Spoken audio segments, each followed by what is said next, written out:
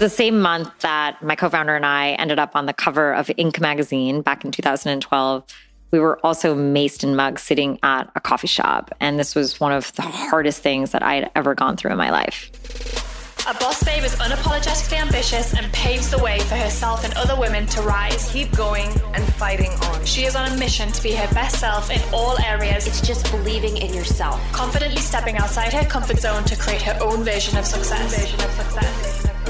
Welcome to the Boss Babe Podcast, the place where we share with you the real behind the scenes of building successful businesses, achieving peak performance, and learning how to balance it all. I'm Danielle Canty, co-founder of Boss Babe and your host for this week's episode. Now, I'm going to be real with you guys, as I always am. One of my favorite things about this podcast is actually getting to pick the brains of really, really smart people. You know, if I was out for dinner and I was asking these questions, I would definitely come across as nosy and rude. But the podcast is the perfect excuse to ask these things. And I always try and bear every single one of you in mind. I'm like, what would they want to know? What else do I want to know? And I think that's the beauty of why, Boss Babe was created, because Natalie and I thought there was this, we felt like we were ambitious women, we were entrepreneurs. We were like, hey, we want these things to exist. So we did what any other boss babe would do, and we went and created it ourselves. But that's really where this podcast stems from. So if you are new here, I just want you to know that we get down into the details. We talk about the highs, but we also talk about the lows. And so for someone from the outside looking in, they might look at some of the guests that we have on here and think, wow, they have these most perfect lives. And this podcast is talking about all the ups and downs of their lives and sharing that with you so that you have an understanding that you're not alone when you're down. And it is hard at times, but there's always these incredible upsides to come. And things happen for you and not to you. So if you are a regular listener, first of all, thank you. If you're a new listener, you are going to love this. Make sure you subscribe right away so you don't miss any of our episodes. And we release every single Tuesday with the most amazing, authentic guests. And this episode is no different. I am interviewing co-founder of ClassPass. Yes, ClassPass, the unicorn company with a valuation of over $1 billion. And it was founded by Payal, Kadakia. And she was actually the first unicorn status woman of color, which is actually amazing and also sad that it's taken us so long to achieve this, for her to be in 2021, the first woman of color to achieve this status. And I think it just shows you how much work we still have to do as a community. Also in this episode, you're going to hear Payal and I talk about what it's going to take and how we can all support each other. So this is an episode where we're covering all of the things behind the scene, just like raising money and what that looks like. Payal also shares her goal setting, her unique goal setting formula that she's done throughout the time of building ClassPass, and actually a way that I had never heard done before. So that is epic, and I've now changed my goal setting because of her. And she also talks about actionable tips if you are building a subscription-based business, which we all know when you have a subscription-based business actually increases your valuation. So we want to give you guys all the tips for those who are building business or are looking to on what that looks like. Also, she did get really real and vulnerable about the time that she got mugged and maced whilst being on the cover of a magazine. And I want to share that because I actually think this sums up a lot about, what we think happens on the front versus what happens in reality. So I think that's like a really great segue into this interview. And also when you're listening to this podcast episode, you are going to love Payal and see how amazing she is, how smart she is, and all the things that you have to offer. And you are going to be wanting to buy her book, ClassPass. So I'm going to actually put a link in the show notes to this for you now, because I know when you're listening to it, you can be like, okay, I love this woman. I need to hear more from her and I want to buy her book. So go and support another woman. Buy her book as you're listening to this episode. You will not regret it. It's absolutely insane. It's actionable. It's real. It's all the things you would ever want in a book that's going to help you drop your limits and rise to your potential. So without further ado, let's dive into the episode, shall we?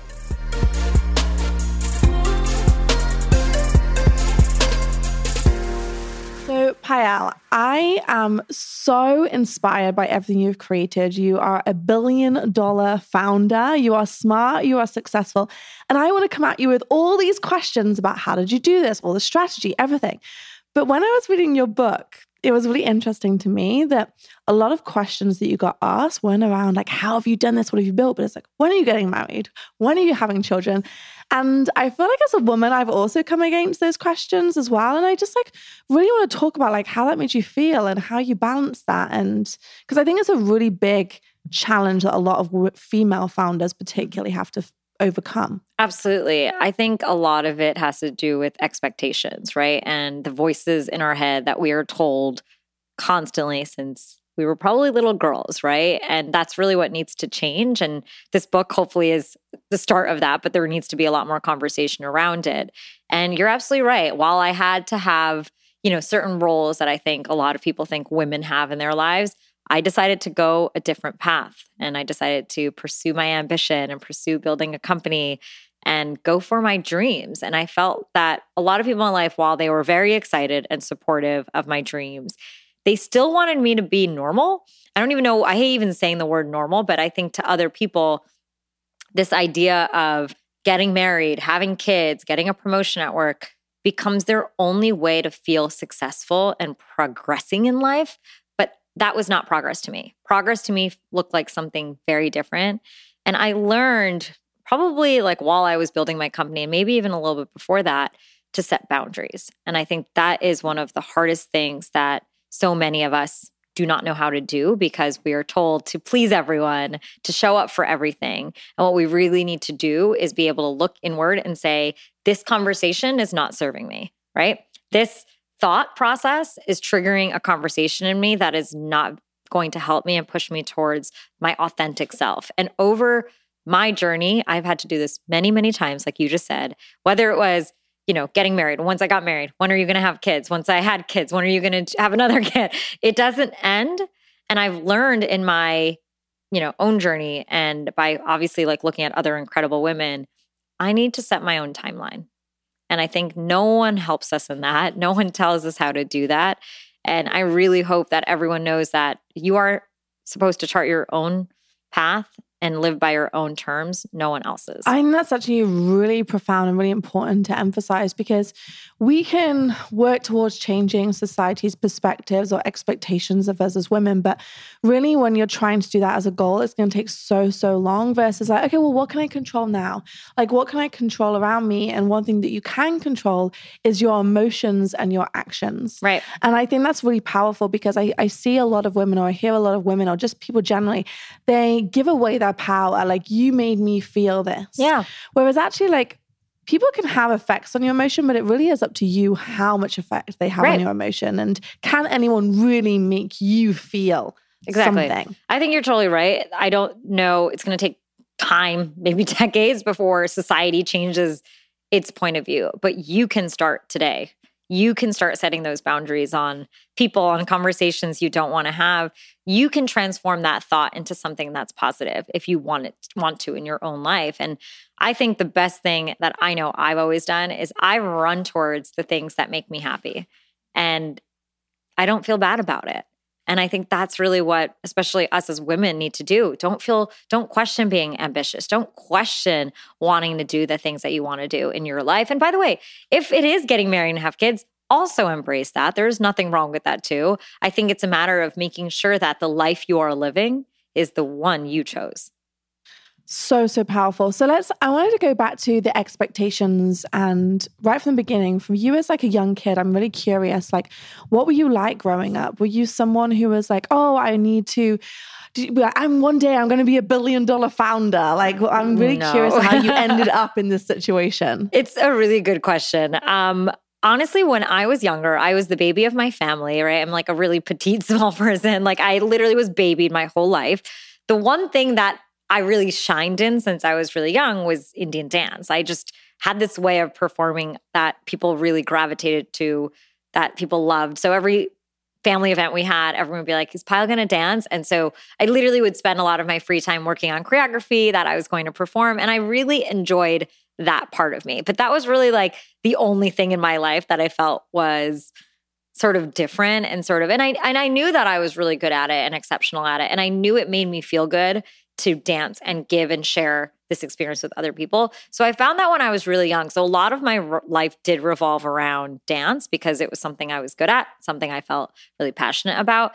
Outside of that, I was checking the boxes for my parents. So made sure I got straight A's. Like, I cheerleaded. I wanted to get into a good college. I was literally doing most of the things that I feel my parents would have been proud of me to do, because I know it was important to them, given the sacrifices they made to come to America and, raise me and my sister.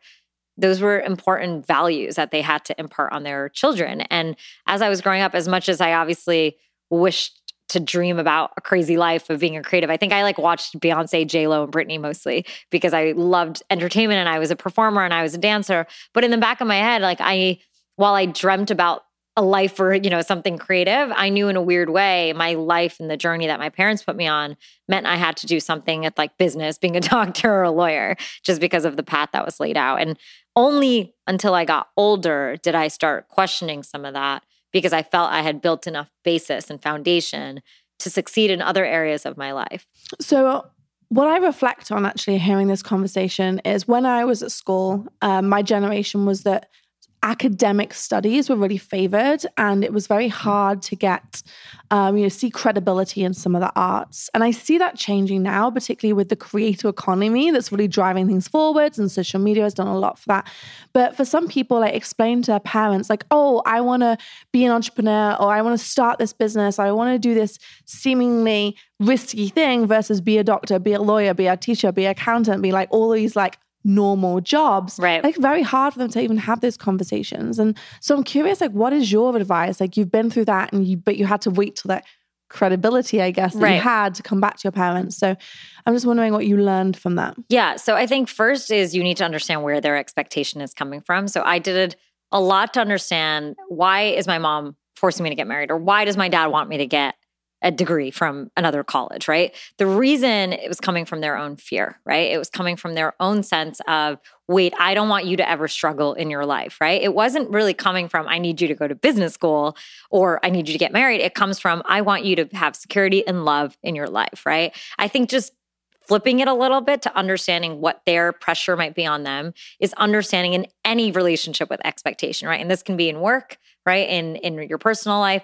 I think once you can understand the value and the actual root of where that expectation is coming from, it helps you start working on the next part, which is oversharing. So what I did a lot is, while of course I was following the right path and checking the right boxes for my parents, what I was also doing is oversharing how good I was at dance and had these other things in my life, the creative side.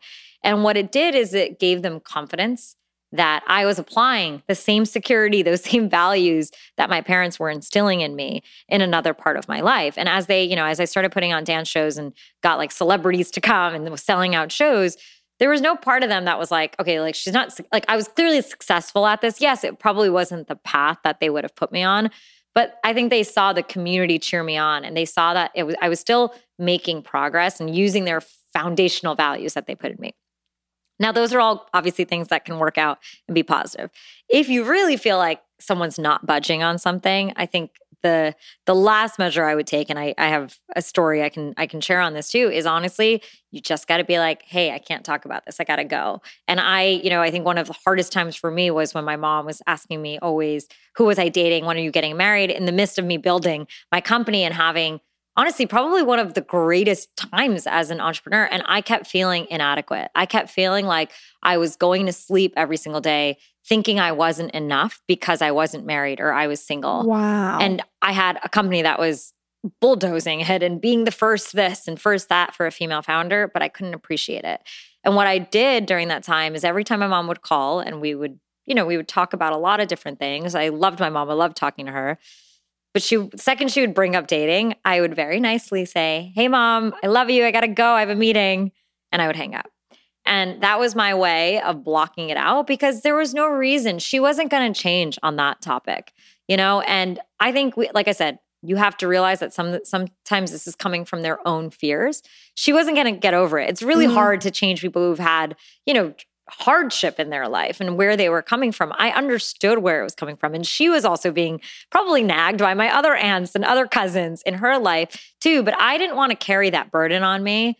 And my best way to do that was to say, I'm going to shut this off right now. Do you know what? It's just really interesting because a lot of this is like generational too, and it gets passed down, and it takes someone like one really strong, but also very in control of your emotions. And when you initially said that, I was like, but why did you say I'm going for a meeting versus like, oh, I don't want to talk about this? I mean, I started with that, but it just, she wasn't budging, you know? That's what I was like then hearing. I mean, like, I think, it's, yeah. I think you have to realize over time, like I said, there are certain people who will change their mind, and there's certain people like your parents that might not change their mind ever. And what can you do to protect yourself? And you have to protect yourself in that situation and set boundaries. If you don't, you will be at the mercy of that conversation and that triggered spiral that's going to constantly lead you in a negative place, which is going to break your confidence. It's going to break your momentum towards the positive things in your life. And honestly, my mom came around eventually. Like, I think we actually needed that break. And I remember afterwards feeling more connected to who I wanted to date and what I wanted out of marriage. And a year after a lot of this, I remember after that period for us, I actually ended up finding my husband. But it was a hard time, I remember, because I needed to like break up with my mom for a little bit. Yeah. And also I feel like this can be like overlaid into so many different aspects of different people's lives. Like you at that point were having an amazing time with your business, but then like feeling like you were failing in your relationships.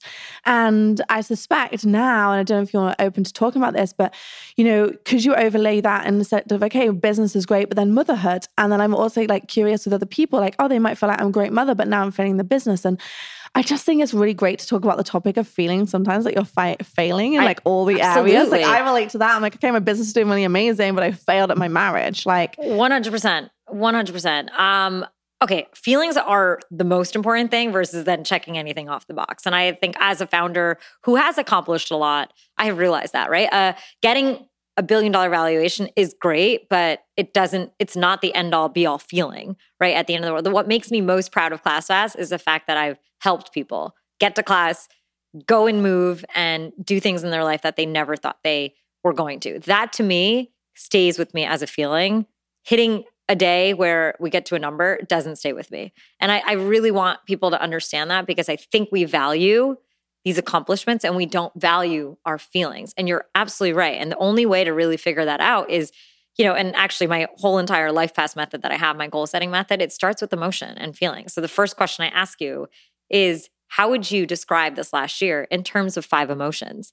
Not how would you describe this last year in terms of what did you accomplish? Because usually if I told you how was your last year in terms of what goals did you have, you could list off 1,000 great things. Wait a minute, let me just find my list of accomplished goals versus like, oh, how did I feel last year? Right, because we can't start setting goals for the future until we're anchored in emotion. And that's also the same thing that I do with the goal setting is, let's not anchor in on goals yet. Let's first anchor in on emotions. What in a year from now, what 5 emotions do you want to feel?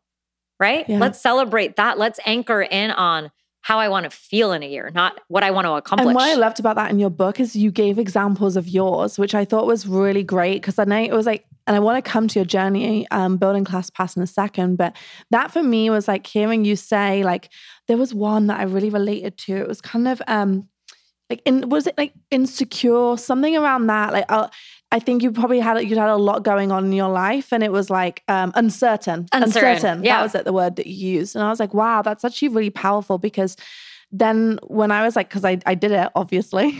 I was like, I'm doing this. But yeah, like that uncertainty, that made me feel like, oh, actually, I felt like that last year. And how can I bring more certainty into my life this year? Right. And when then you have these words to look through, you have this lens, I feel like then you start making decisions really like based on some of those, okay, well, I want to feel like this. So then it helps me not only do the goals, but it helps you create actions. Exactly. With those in mind. Right. And that's honestly, you know, I've developed this system obviously after I lived a lot and done a lot of these things in my life. And people always ask me, you know, how did you keep dancing your life? How did you, you know, whatever, get married, have kids, all of that. And I did have this goal setting method in my life by that point.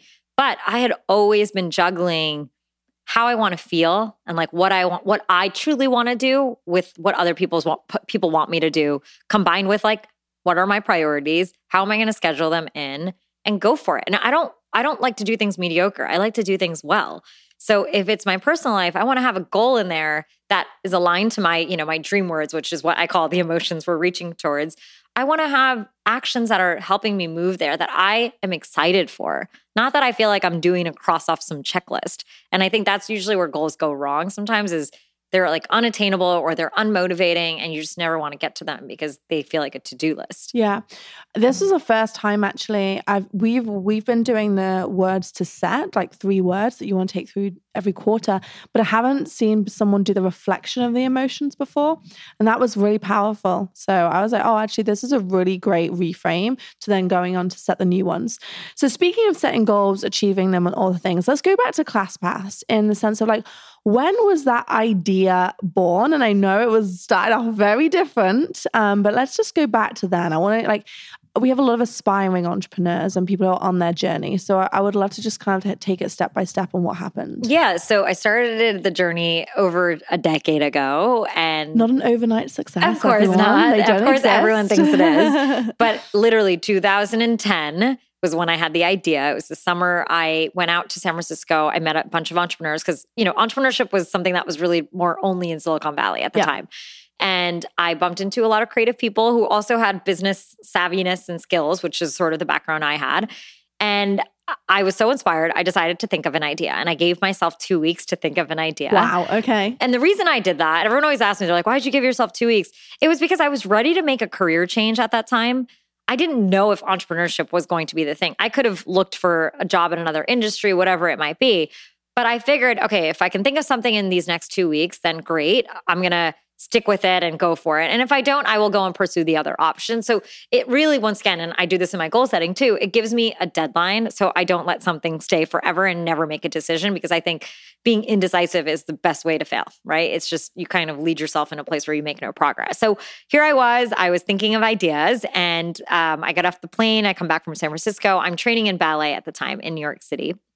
And I decide I want to try a new class in the city. And it seems like an easy thing I could go onto the internet and find, but it becomes a disaster of, spending hours looking for this class just because I don't know what website to go to. By the time I'm like on 5 different, dance schools websites, I'm in a different place and I can't figure out which one to go, if it's the right level for me, all of that. And that's when I start thinking, wow, what if this was as easy as OpenTable for classes, right? Wow. Let's take a minute to talk about one of my favorite educational platforms, Masterclass.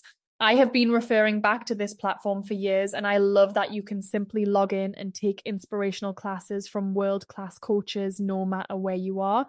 If you haven't explored Masterclass yet, go to masterclass.com/bossbabe and scroll through some of the categories. I think you'll really love what you see. One of the latest classes I tuned into was Anna Wintour's class on creativity and leadership. She takes you into her office as Vogue's editor-in-chief, and it was so inspiring to learn about her leadership style, team culture, and how she encourages creativity in her team. Not only does Masterclass have tangible business development classes that you can watch at your desk or listen to on the go, but it also includes classes in 10 other categories ranging from food, home and lifestyle, music, wellness, design, and so much more. There are over 200 classes to choose from, with new classes added every month. This year, learn from the best to become your best with Masterclass. Plus, every new membership comes with a 30-day money-back guarantee, so there's no risk. And right now, our listeners will get an additional 15% off an annual membership at masterclass.com/bossbabe. Get 15% off right now at masterclass.com/bossbabe, masterclass.com/bossbabe. The other day, the team and I were talking about how much our audience loves biohacking. And whenever we release content based around creating better habits for our lifestyle and health, you all seem to really soak it up and request more. So I wanted to share about our podcast sponsor, Prolon, today, because I've never seen a company like this. Prolon is a revolutionary plant-based nutrition program that nourishes the body while making cells believe that they're fasting. There are so many strategic benefits to fasting, and Prolon helps you hit these goals without actually needing to fast. Prolon's 5-day program includes snacks, soups, and beverages, all designed to keep your body in a fasted state. And you get everything prepackaged, labeled, and ready to go, so there's no guesswork. It's super simple and it works.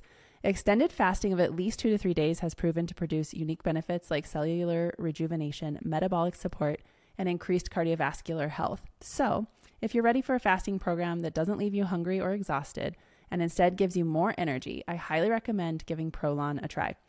Right now, Prolon is offering Boss Babe podcast listeners 10% off their 5-day nutrition program. Go to prolonlife.com/bossbabe. That's PROLON life.com/bossbabe for this special offer. prolonlife.com/bossbabe. Oh, okay, so you were like giving yourself 2 weeks, and then you like just happened to be, so you're just observing what's happening in front of you. Then you go to do this thing. Had you had that experience before and not thought about it? So let's say you were in New York or somewhere. Had you ever tried to search for a class and that idea didn't come out and it was just a nuisance? I had, actually right when I came to New York, I went to look for a Bollywood dance class and it ended up being the first thing on Google, which I got lucky for. But did you get, so this is what's so intriguing to me, because I'm like, you were literally in a similar situation and it went a completely different way. And then this way was like, I feel like when you put things out there. Yeah, you're right. I asked the universe to help me find this problem. And of course, this was a pain point and like a tech problem. And I'm sure a lot of people who are entrepreneurs here have found problems in their life they want to solve. But I realized in that moment, I was the right person to solve this problem. Why? Because I didn't know what other combination of a human, and I talk a lot about this too, was somebody who obviously had an MIT Bain background from business, but then was sitting here dancing, skipping business meetings to go to dance shows. Like I was living this crazy lifestyle. And I don't know what other combination of a human was fighting so hard to keep dance in her life at that age. And I knew that made me the right person to solve this, not just for me, but for everyone else. And that's why I knew that the mission of ClassPass, it was called something else at the time, was something I was ready to commit to. Okay, so you had this idea. Mm-hmm. You were in Silicon Valley at that point, and you're like, what do I do with this idea? Yeah. So next step was market research. So I went and asked a lot of my friends for, hey, like, when was the last time you went to a yoga class? How did you find it? I was doing a lot of qualitative research and, market research on figuring out how big of a market it was for fitness, for other activities. Because at the time I actually was interested in things that were non-fitness too. So I think market research is important. Then as I started telling my friends about it, a lot of them wanted to give me checks. So raising capital from friends and family is always one of the easiest ways. And you'd be so surprised at how supportive they can be. I had people, my friends being like, hey, like, I want to give you $10,000 to start your company. And I was like, what? Like, I don't even have it, I haven't even, I'm like, what's the word I'm blanking on right now? I haven't even registered it, And so it's one of those things where for me, I remember just feeling that momentum of investors and people wanting to give me money. And then the third part was finding a team, right? Because I didn't want to do this alone. I think that's also a very big decision that happens in finding either you want to do something like with a co-founder or not. I think the entrepreneurial journey can be very lonely if you're doing it alone. And so I had a good friend of mine who I'd worked with and honestly had been one of my best friends since we were really young. And he decided to join me on the journey full time. Wow. And it was really nice to have somebody to throw ideas out. I'm sure you know this. And it's, I've heard, and I don't know how true this is, and I'd love for you to answer this, but I heard it's much easier to start a business with a co-founder, but as it grows, can be harder if like the relationship isn't really solid. Yeah. I mean, most co-founder relationships do not last in any company. No, I mean, Sanjeev left about 3-4 years into building the company too. And it's fine. Like, I think you have to almost go in knowing that. And that early phase is a different part. Everyone's roles are different. The second it really works and you get investors, even your founder role changes, right? Which we can talk about. Like, I think these roles as founders are really there for the early stage to build and create something. When all of a sudden, one of the founders has to become the COO or the CTO, it feels really weird to all of a sudden be boxed in, because as a founder, you do it all. Yeah, you do. You're I mean, we always joke, I think I've sat in every single seat in this company. 100%. And I think that's the fun. That's what makes it exciting for us. So the second someone's like, oh no, you're only going to do this one role, it almost feels like your position is smaller.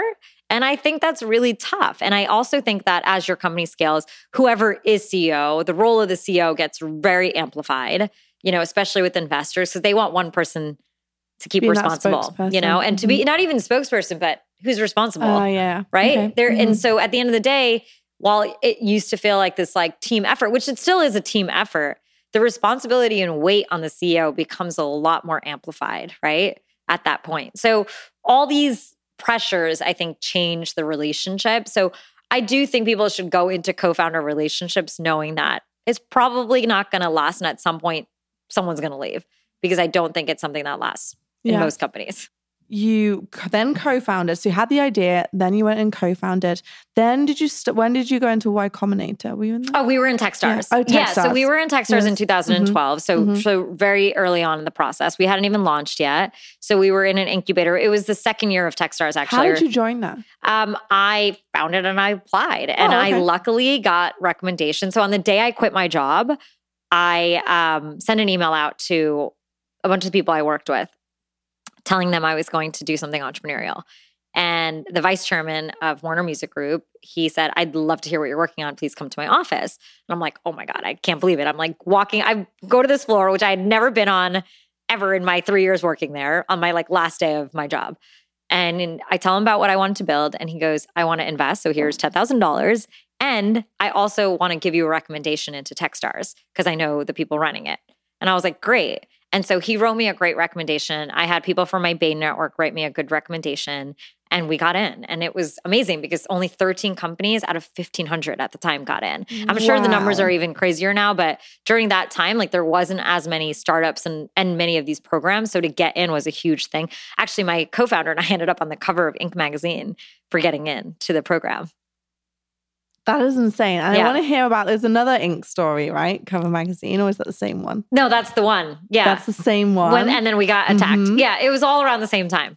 Wow. Okay, we're going to come back to that because that is actually a really interesting story about the ups and the downs. That we all experience to keep us probably humble and Absolutely. sane. So you're in Techstars, you were building from there. How did the idea develop? Because I also feel like there's this misconception, or something that I think paralyzes a lot of entrepreneurs from starting, is feeling they have to have this perfect idea. But quite often you don't even know what the perfect idea is. Yeah. So honestly, we made a lot of mistakes. I don't think we used our time at Techstars very well.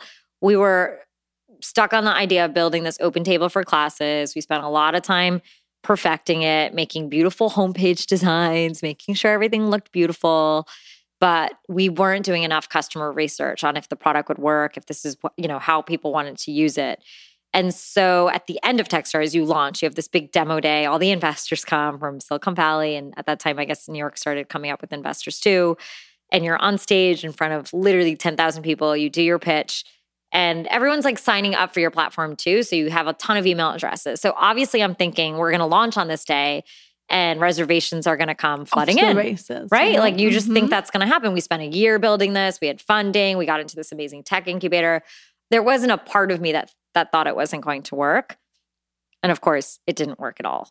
We had no reservations day one, no reservations day two. Goodness. And, I'm talking to my CTO, I'm like, is the site working? Are the buttons working? You think there's something wrong? Nope. People. How did you feel? It was a really hard time. I mean, I think as a founder, I remember looking at my colleagues who were in the program and just feeling like we failed and that I had focused on what I call now false signals of success, which were things like followers and press, thinking fundraising meant I was succeeding, getting into this incubator meant I would succeed. I remember being really, really, really disappointed in myself, frustrated, thinking, wow, why did I start this journey? I took a lot of risk. I mean, my team was taking a massive risk. And also right before that, what we were just talking about before, my co-founder and I actually had been maced and mugged sitting at a coffee shop. And I was still dealing with that, And so I think inside I felt very just empty and I felt lonely. I felt low. I lost my confidence at that moment, which is a really hard place to be in the middle of building your company. I think my sheer confidence is what always has energized the team and energized the motion. So I was at a really low point. And I remember that summer, we just kept changing things on the platform. I was trying to raise capital. We were about to run out of capital. I was going to say, up to this point, how much did you raise? So we raised about, I think we were around $1 million right before. So you've got this pressure of, okay, I've taken $1 million. Yeah. I mean, it was, I know too. Right. It was that. And by the way, I knew I had raised it from people who, of course, I didn't want to lose their money, but in my head, I was more focused on like, I need to figure this out. I wasn't going to let myself fail. How was I going to do it? And yeah, but I mean, you're right. It's a pressure of my team. It's a pressure of paying the bills. It's all of it. And I remember we ended up doing a small bridge round. Someone thankfully gave us another $300,000 to help us get through this period because we needed to rethink the entire product. And I remember it was sort of the end of the summer.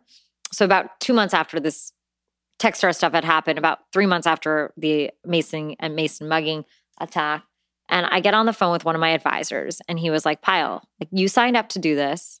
Are you still invested in this? Do you still want to solve this problem? And because it's on you. If you want to do it, go and do it. Like, you still have money. Like, you have a team.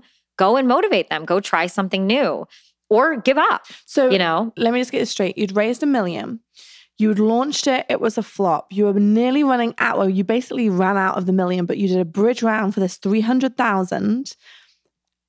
And then that's why you like, I have to either make this. I gotta either go or quit. 300,000 to turn this around. Yeah. And I either had to go or quit, right? At that point. And you don't know which one, I didn't know what we were going to do. But I remember when he sparked in me again, you signed up for this. It's on you. I remember taking the reins back. Like, I remember being like, this is on me if we're going to keep going. No one else is going to figure this out, right? Startups have no blueprint, right? There is no, if you do X, Y, and Z. I mean, we all can give everyone advice, but there is no formula for this. It was on me to keep trying new things. And I realized because I was in this weird state from, getting attacked to this this failure moment that I was stuck. I was almost comfortable in being stuck a little and I didn't know how to get out. This was my first time really learning how to be an entrepreneur because I learned how to get out of that situation. And I remember walking in the next day being like, hey team, let's go and try a few other ideas. Let's go.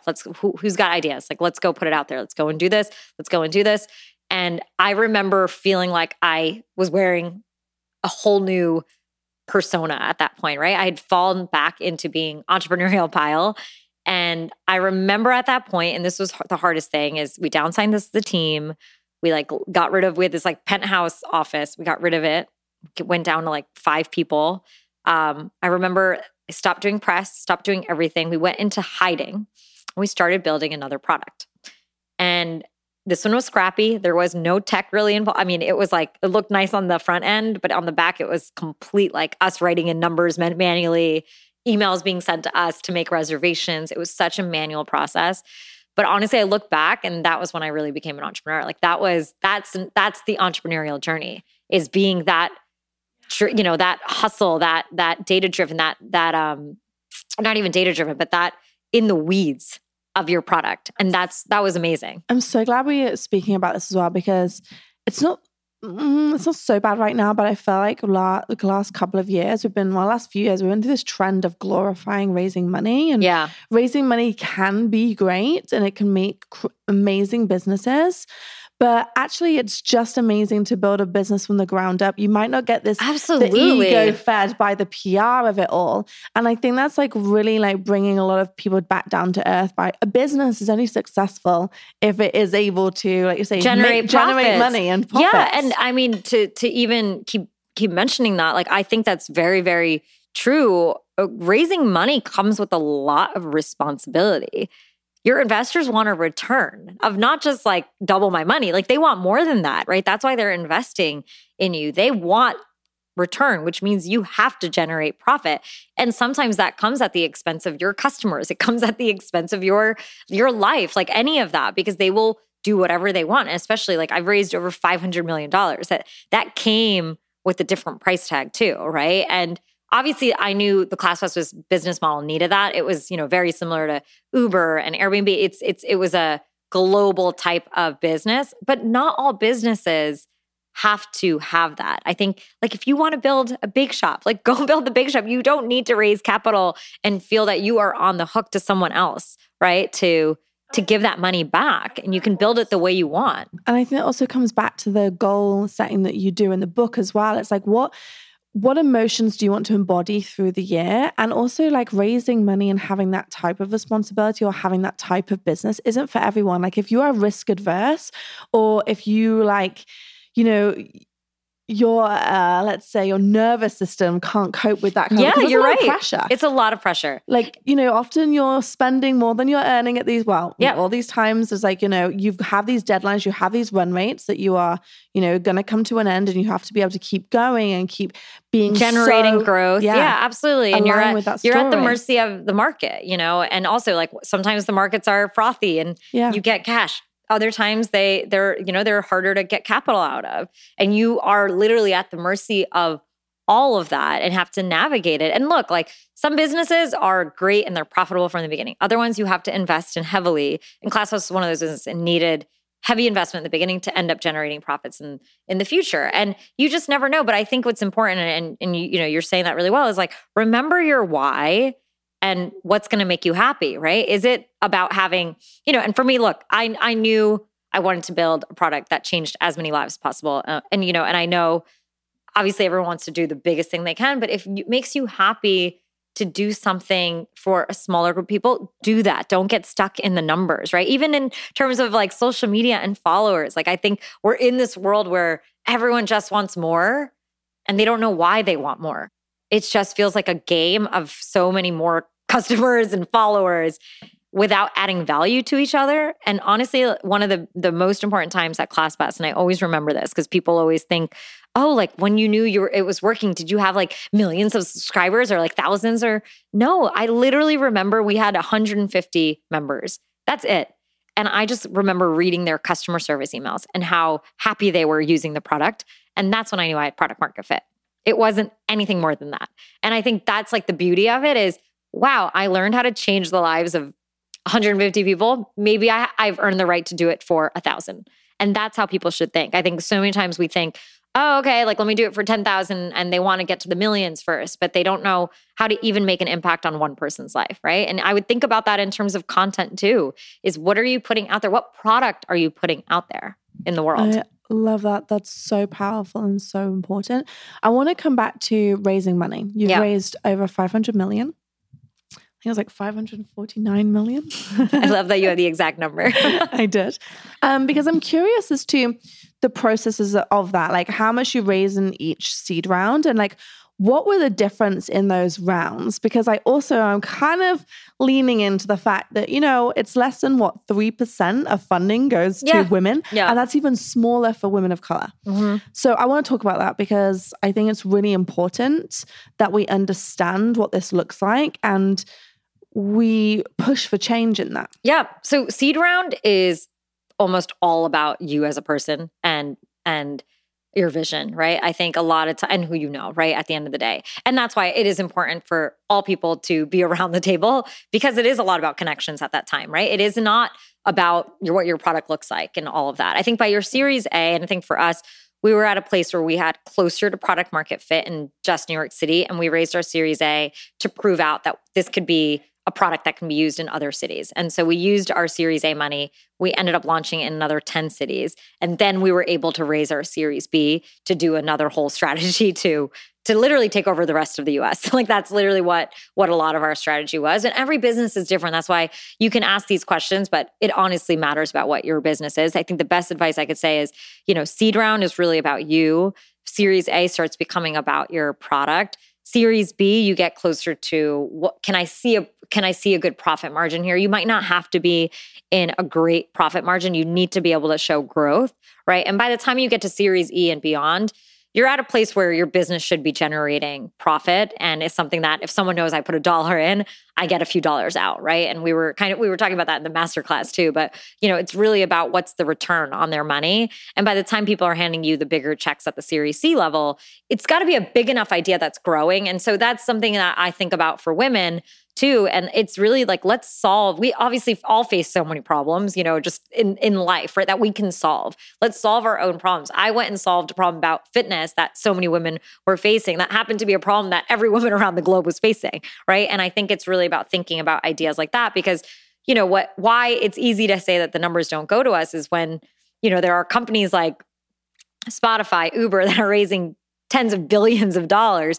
These little checks of a few $1 million are going to be pennies in comparison, right? So I want to push there to be bigger ideas. So people are raising those Series C, Series D, Series E's, right? And at the same time, I will also say this, by the time I was raising those rounds, there was basically no women at the table in those rounds. There are definitely more. I honestly, when I was raising capital, there was like no women around the table for the Series A either. I think that's changed now, thankfully. But when you get to the B, C, D, E rounds, there's barely any women. So, and honestly, you don't always have a choice in who you're going to take the capital from, because it's all about the numbers, the terms, all of that. So it's hard, because then whoever kind of does that round gets to put the person on your board, and, you know, it changes the composition and who is really sitting in sort of a place of power, right? And it's so interesting as well, because I guess this is part of the problem. Like, these are problems that a lot of women face.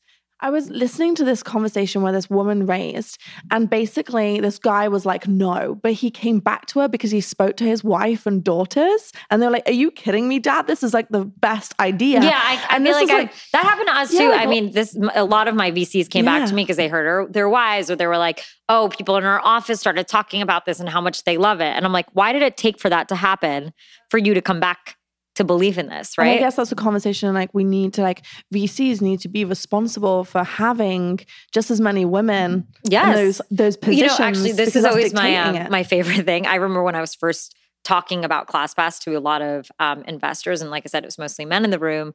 So many of them were trying to persuade me to build an app for personal training, because that's what they wanted. And I'm like, I am trying to build an accessible app that's for a women-centric behavior. And they just could not get their head around it for so long, until I showed the numbers, right? So that's the other thing I'll say. And I didn't see it at the time. People were always like, how are you affected by being a woman in tech?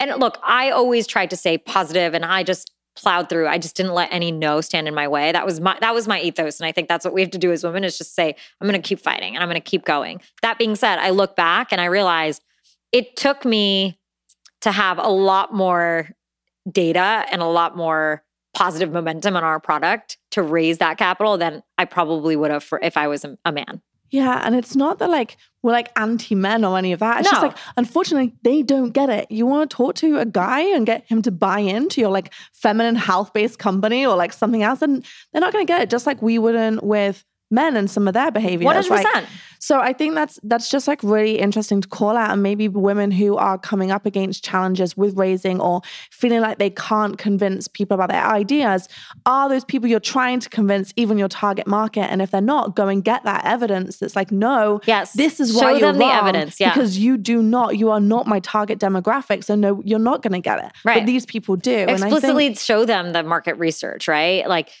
send it to the women in their life if you have to. I mean, none of these things are okay, but that's sort of like the circumstances we are dealing with right now. And that's sort of how I am. Like, I think, the conversation we started this with is, look, all of this does need to change. I'm not going to say that it doesn't, but we need to deal with where we are right now and prove and show more stories of the successes. So what do we all do right now to make that happen? And we have to deal with, unfortunately, these, little bit of these ceilings that are put on top of us, and do what we can to break through them, right? And they sadly are not going to be just lifted on their own. I think it's going to take all of us to keep chipping at it for the whole thing to be lifted, but we need to keep chipping at it. What are other pieces of advice that you would encourage women to do to chip away at it, from like someone who, like you say, has gone through the system in a way? Like, when you look back, like, oh, if I could give young founders or women raising money these pieces of advice to help create the change, what would they be? So first of all, be confident in who you are. And it took me a little bit to get here. But once I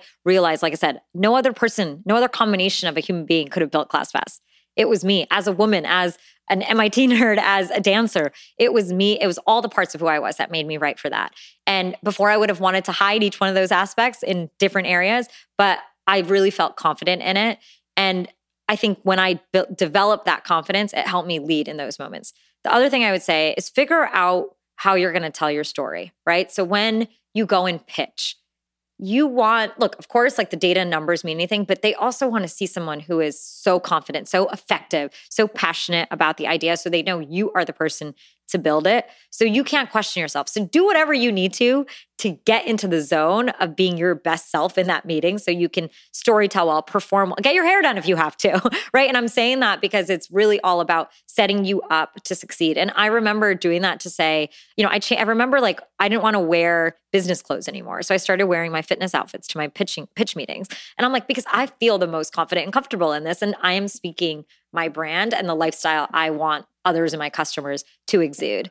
And I also stopped getting caught up about knowing every number and starting to tell a story and sort of be in performance zone really. And I'm a performer naturally. So I very much like rely on your skills and the things that make you successful to make you successful in these meetings, right? And in these interactions. I think we so many times will say to ourselves, oh, I have to act like somebody else. No, the reason you are that leader and that person building that is because you are the best equipped to do it. Show them that, right? And be proud in that. Don't hide that from any of them. I love that. And that kind of comes full circle to how we started this conversation where it was like, take control of like your emotions and be like, know what suits your surroundings, like what gets the best out of you and like leaning into being your best self. Like so that looks different. Like I just had to let go of trying to be in this 5 a.m. club. I'm like, I'm never going to get up at 5 a.m. people. Like it's not happening. Yeah. Like it's just not me. It doesn't work for my body. And like now then when I started owning that, like everything felt lighter. I was like, oh, I don't have to pretend I'm someone I'm not. And I'm like, oh, I'm getting up at 5 a.m. So this reminds me of I cannot cook. And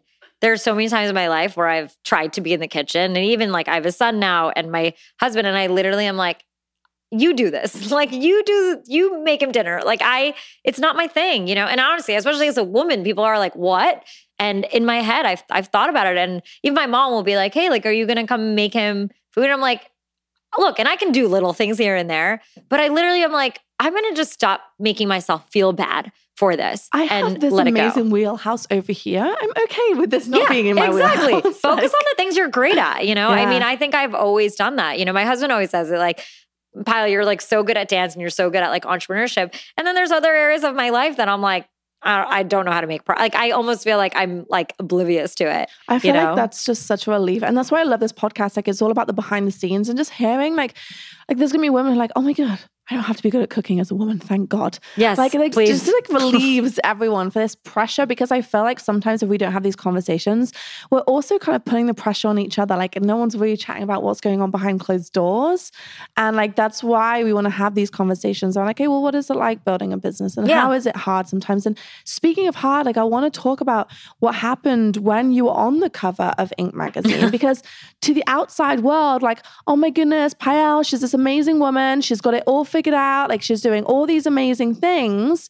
I want to be like her. I want to have her life. I want to be like, that's what people look up to. Right. And then sometimes it's like, okay, well, no, she's having these conversations with her mum on the phone about trying to marriage. Marriage, like not being like dating or any of these things. And also you were like maced and mugged that same month, right? Same exact month. Actually that same month also, my dad was in the hospital. Like it was like so many bad things happening. And I remember barely even enjoying that. But I think you said this, it's really about, I think the world just keeps you humble through these moments. So I think you just have to find a way to get through things. And honestly, at this point, like nothing good affects me that much. Nothing bad affects me that much. I know that kind of doesn't sound great, but I've been through so many ups and downs in my career at this point and life that I've learned to like ride the waves, and everything feels milder now, right? Even something like COVID feels milder.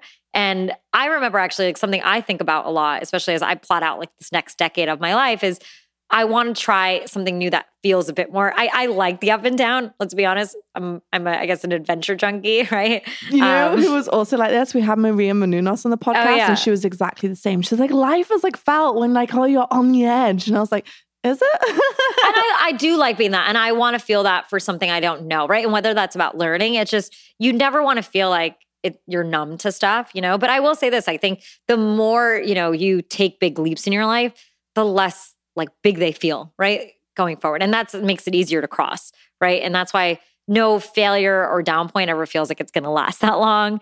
And no like great moment also is going to be what I put all my worth into, because it lasts for a few seconds and it's over. It's not my true worth comes from being fulfilled on a daily basis. And that's how I set up my time and how I want to live. And that's really what makes you happy in life and successful. I love that.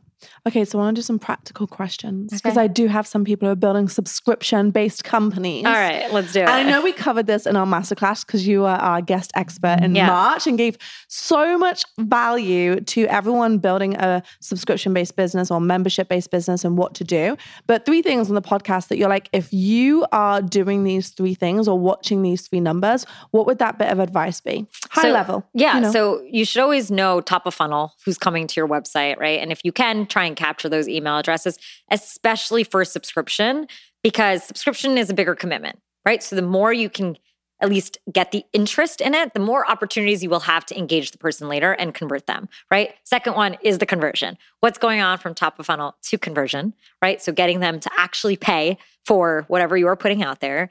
And then after that is obviously churn, which comes down to really engagement. I actually think churn is like, don't focus on how many people you're losing.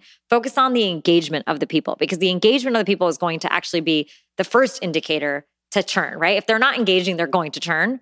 Churn's too late. Churn's too late in the process. By then you've lost the customer, right? And so obviously you want to look at it, but focus more on engagement to really make the product shift versus focusing on how to reduce churn. Focus on how to get people more engaged and get the value out of what you're offering. That is such a reframe for so many people. And you are the first person I've actually heard talk about that, because most people will say churn. Yeah. But I say, that's too late then. You need to think about what are they doing before they get to the churn. And so like at ClassPass, we always looked at reservations. We knew if people didn't go to class, they were going to churn. Well, why didn't you need to wait for the month to be over to see that the person wasn't going to go to class and then churn? I should be getting them to try and go to class. I love that. So if you were to do, I have one more question before the book. I'm like touching it already because it's so beautiful. But if you were to do ClassPass again, is there anything you would do differently? This is a hard question. A few things I think I've learned in the process. One that's really practical was I wish I didn't announce my Series A, was it? Because it spurred a ton of competition around the world and the US. But that's like a very specific thing to ClassPass. But I remember thinking about that. I wish it wasn't announced, because the second we had proven this business model, every single city had a pop-up version of a ClassPass competitor in it. And it just became for us like raising more money, going faster. We had to go so fast during that time just to, keep up. So that was an interesting time. And we maybe could have made it a little slower if that announcement hadn't gone out, but you can't always control these things. I think the second thing when I look back is how, and I think it's one of those things that you're solving so many things as a founder, but I really wish I had more women on my board. I have obviously fought for that for the journey of ClassPass, but I didn't always have the options because of like what I was saying is there wasn't people at the Series C, D, E level that were women that were able to sit on my board, and I think by the time a lot of these conversations came to light, and I remember fighting for it even with my board, I think by those times it was one of those things where it was hard to change and it took a long time. Like I remember we were finding a woman to get, and it took us 2 years. And I literally was like, why did it take so long? Like to find a man, I had like, they would give me 17 men, and I'm like, I don't want the man, I want the woman, right? But it was so much easier for them to recommend a man to the seat. And I think that's really what I really, constantly have thought about. And anything else I do is how do I make sure that, that is at the core of it and that we're supporting that journey for women. And it is really hard because we just need more women to keep chipping at that ceiling, Thank you for calling that out, because I actually think that's a big thing. It's about being intentional. Yeah. And it does take a bit more effort at times. Like even just like we're putting guests together with this podcast, like, there was a time when we weren't necessarily intentional about who we had on. It was like, okay, well, these people are coming to us and it's easy to say yes, yes, yes. But actually it's like, no, we get to be more intentional about making sure we have a variety of women on for who are all colors, all different industries. And we get to make sure we're really looking at that. And that is something that it takes more time. It takes more time. It takes more effort, but that effort is so freaking important. Yeah. And like, I think that's like, just calling that out and just, and I guess if we go back to, what is the advice for other women as well who are raising, like be intentional about who you surround yourself. Like, yes. And call it out when you see it. The tribe of women I have in my life has been so incredible. And I just want that in whatever I build too. Like, why wouldn't I want that in what I'm doing going forward? And I think that's really a part of what women need to know is like build your tribe of women and keep them. They will like be loyal to you and they will stay with you along the journey. And especially in business, like you need people who will be loyal, to your vision, because you go through good times, you go through bad times, right? And you can't have people who are just going to throw you out if like something bad happens, right? For And I sure. think you need to have people who are going to deeply care. 100%. And then my last question, I think, is like, I read this book. It's really incredible. It's so actionable. It's so open. And I feel like we're going to have to get you on the podcast again to talk more about motherhood and all those pieces, because I actually feel like that really has a place of conversation in this podcast. But you started writing this whilst you were still working in ClassPass too. So I'm curious, like at that point, you were so busy. You were doing all of these things. You were, really instrumental in the growth. That you weren't CEO at the time, were you? I wasn't CEO. I was chairman. You were still like, yeah, very like, big part of the company. Yet you're like, oh, I'm going to find the time to write a book. Like, why? I feel like that has to be a why. Like there must have been something in your heart and soul that was like, this book needs to get out there. It's funny. I think I got really energized it when I found out I was pregnant, because it became this thing of creation. giving, exactly. Actually, it's funny that you say that, because I was actually with like Jay. It was Rodney's birthday, and this was 2-3 years ago. And I said like my 3 goals were baby, book, and a ballet, which I'm working on for my dance company. And I remember saying that out loud. And I was saying like, I'm all about creation. That's really who I am. And I want to create something. And of course I was creating a baby, which was nice. And I also kind of knew after I had a baby, I would never be able to really find the time to do this, because I love my son to death and I just want to eat him up every time I'm with him. And so I just felt like it was this really good period in my life to give back. Honestly, it felt like a responsibility, because I knew I had lived my life in a very unique way, especially my 20s, which I think no one speaks to the 2030s audience, right? We're always kind of told how to live and how to be, but I didn't want people looking back when they were 50 being like, I lived my life wrong. Like started out right? And you have everything that you need from when you were younger, even though you honestly question yourself so much in your 20s. I mean, we don't feel secure yet, right? We don't feel confident. We don't have money. There's so many things that are troubling us, but that doesn't mean you should not start charting your own path.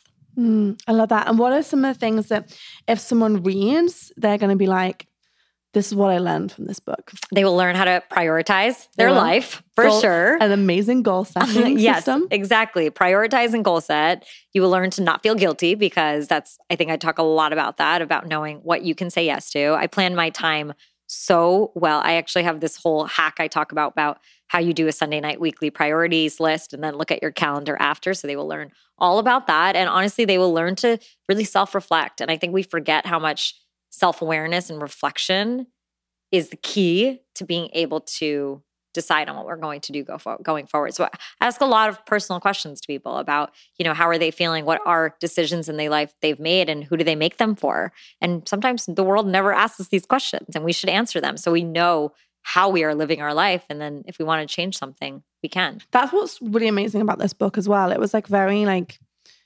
experiential. Like there were questions in there for you to go away. Like I really immersed myself in it versus like, just reading it and being very passive. It was a very active book. I like that. I don't know if these are the words that are really supposed to be used for books, but like that's how I felt. I was like, this is making me think, and this is like actually giving me action things to do. And great. That's what my intention was. And of course, like amazing. I know no one's going to probably do every part of it, whatever. And if they do, great. But it's really about, I hope you carry it with you while you're making important decisions in your life going forward. And just to ground the conversation, because I do feel like sometimes, people like yourself who've gone on to achieve such amazing things, it can be a little bit like, oh my goodness, like I'm never ever going to be all these things that Payal is. But you came in today and you were like, oh my goodness, all these things are happening. And I think that's just really nice about you. Like you keep it real, and everything isn't always perfect. And you, like the rest of us, have your own challenges. Yeah, I think we're all on a journey of just being happy and fulfilled, right? And it keeps changing. I live my life in a way that is purposeful, and that to me should never be something that ends, right? So like I said, none of my accomplishments, they make me feel excited and feel more capable of doing the next big thing, but that's never my end state. And I think for other people, like I think about that too, like doing a dance show for 100 people gives me as much of a high as having my company be worth $1 billion. And I think that's what people need to know is it's about what it means to you. It's not about what it means to other people, right? And I think that's really what impact is and what purpose is. So true. And so I want to make sure everyone has the links to the book because it is out now and it is literally amazing. I know we've been giving signed copies away at Boss Babe. So I'm going to put a little link because you also have I'm going to give a few links because we're going to put a link for the book. Yep.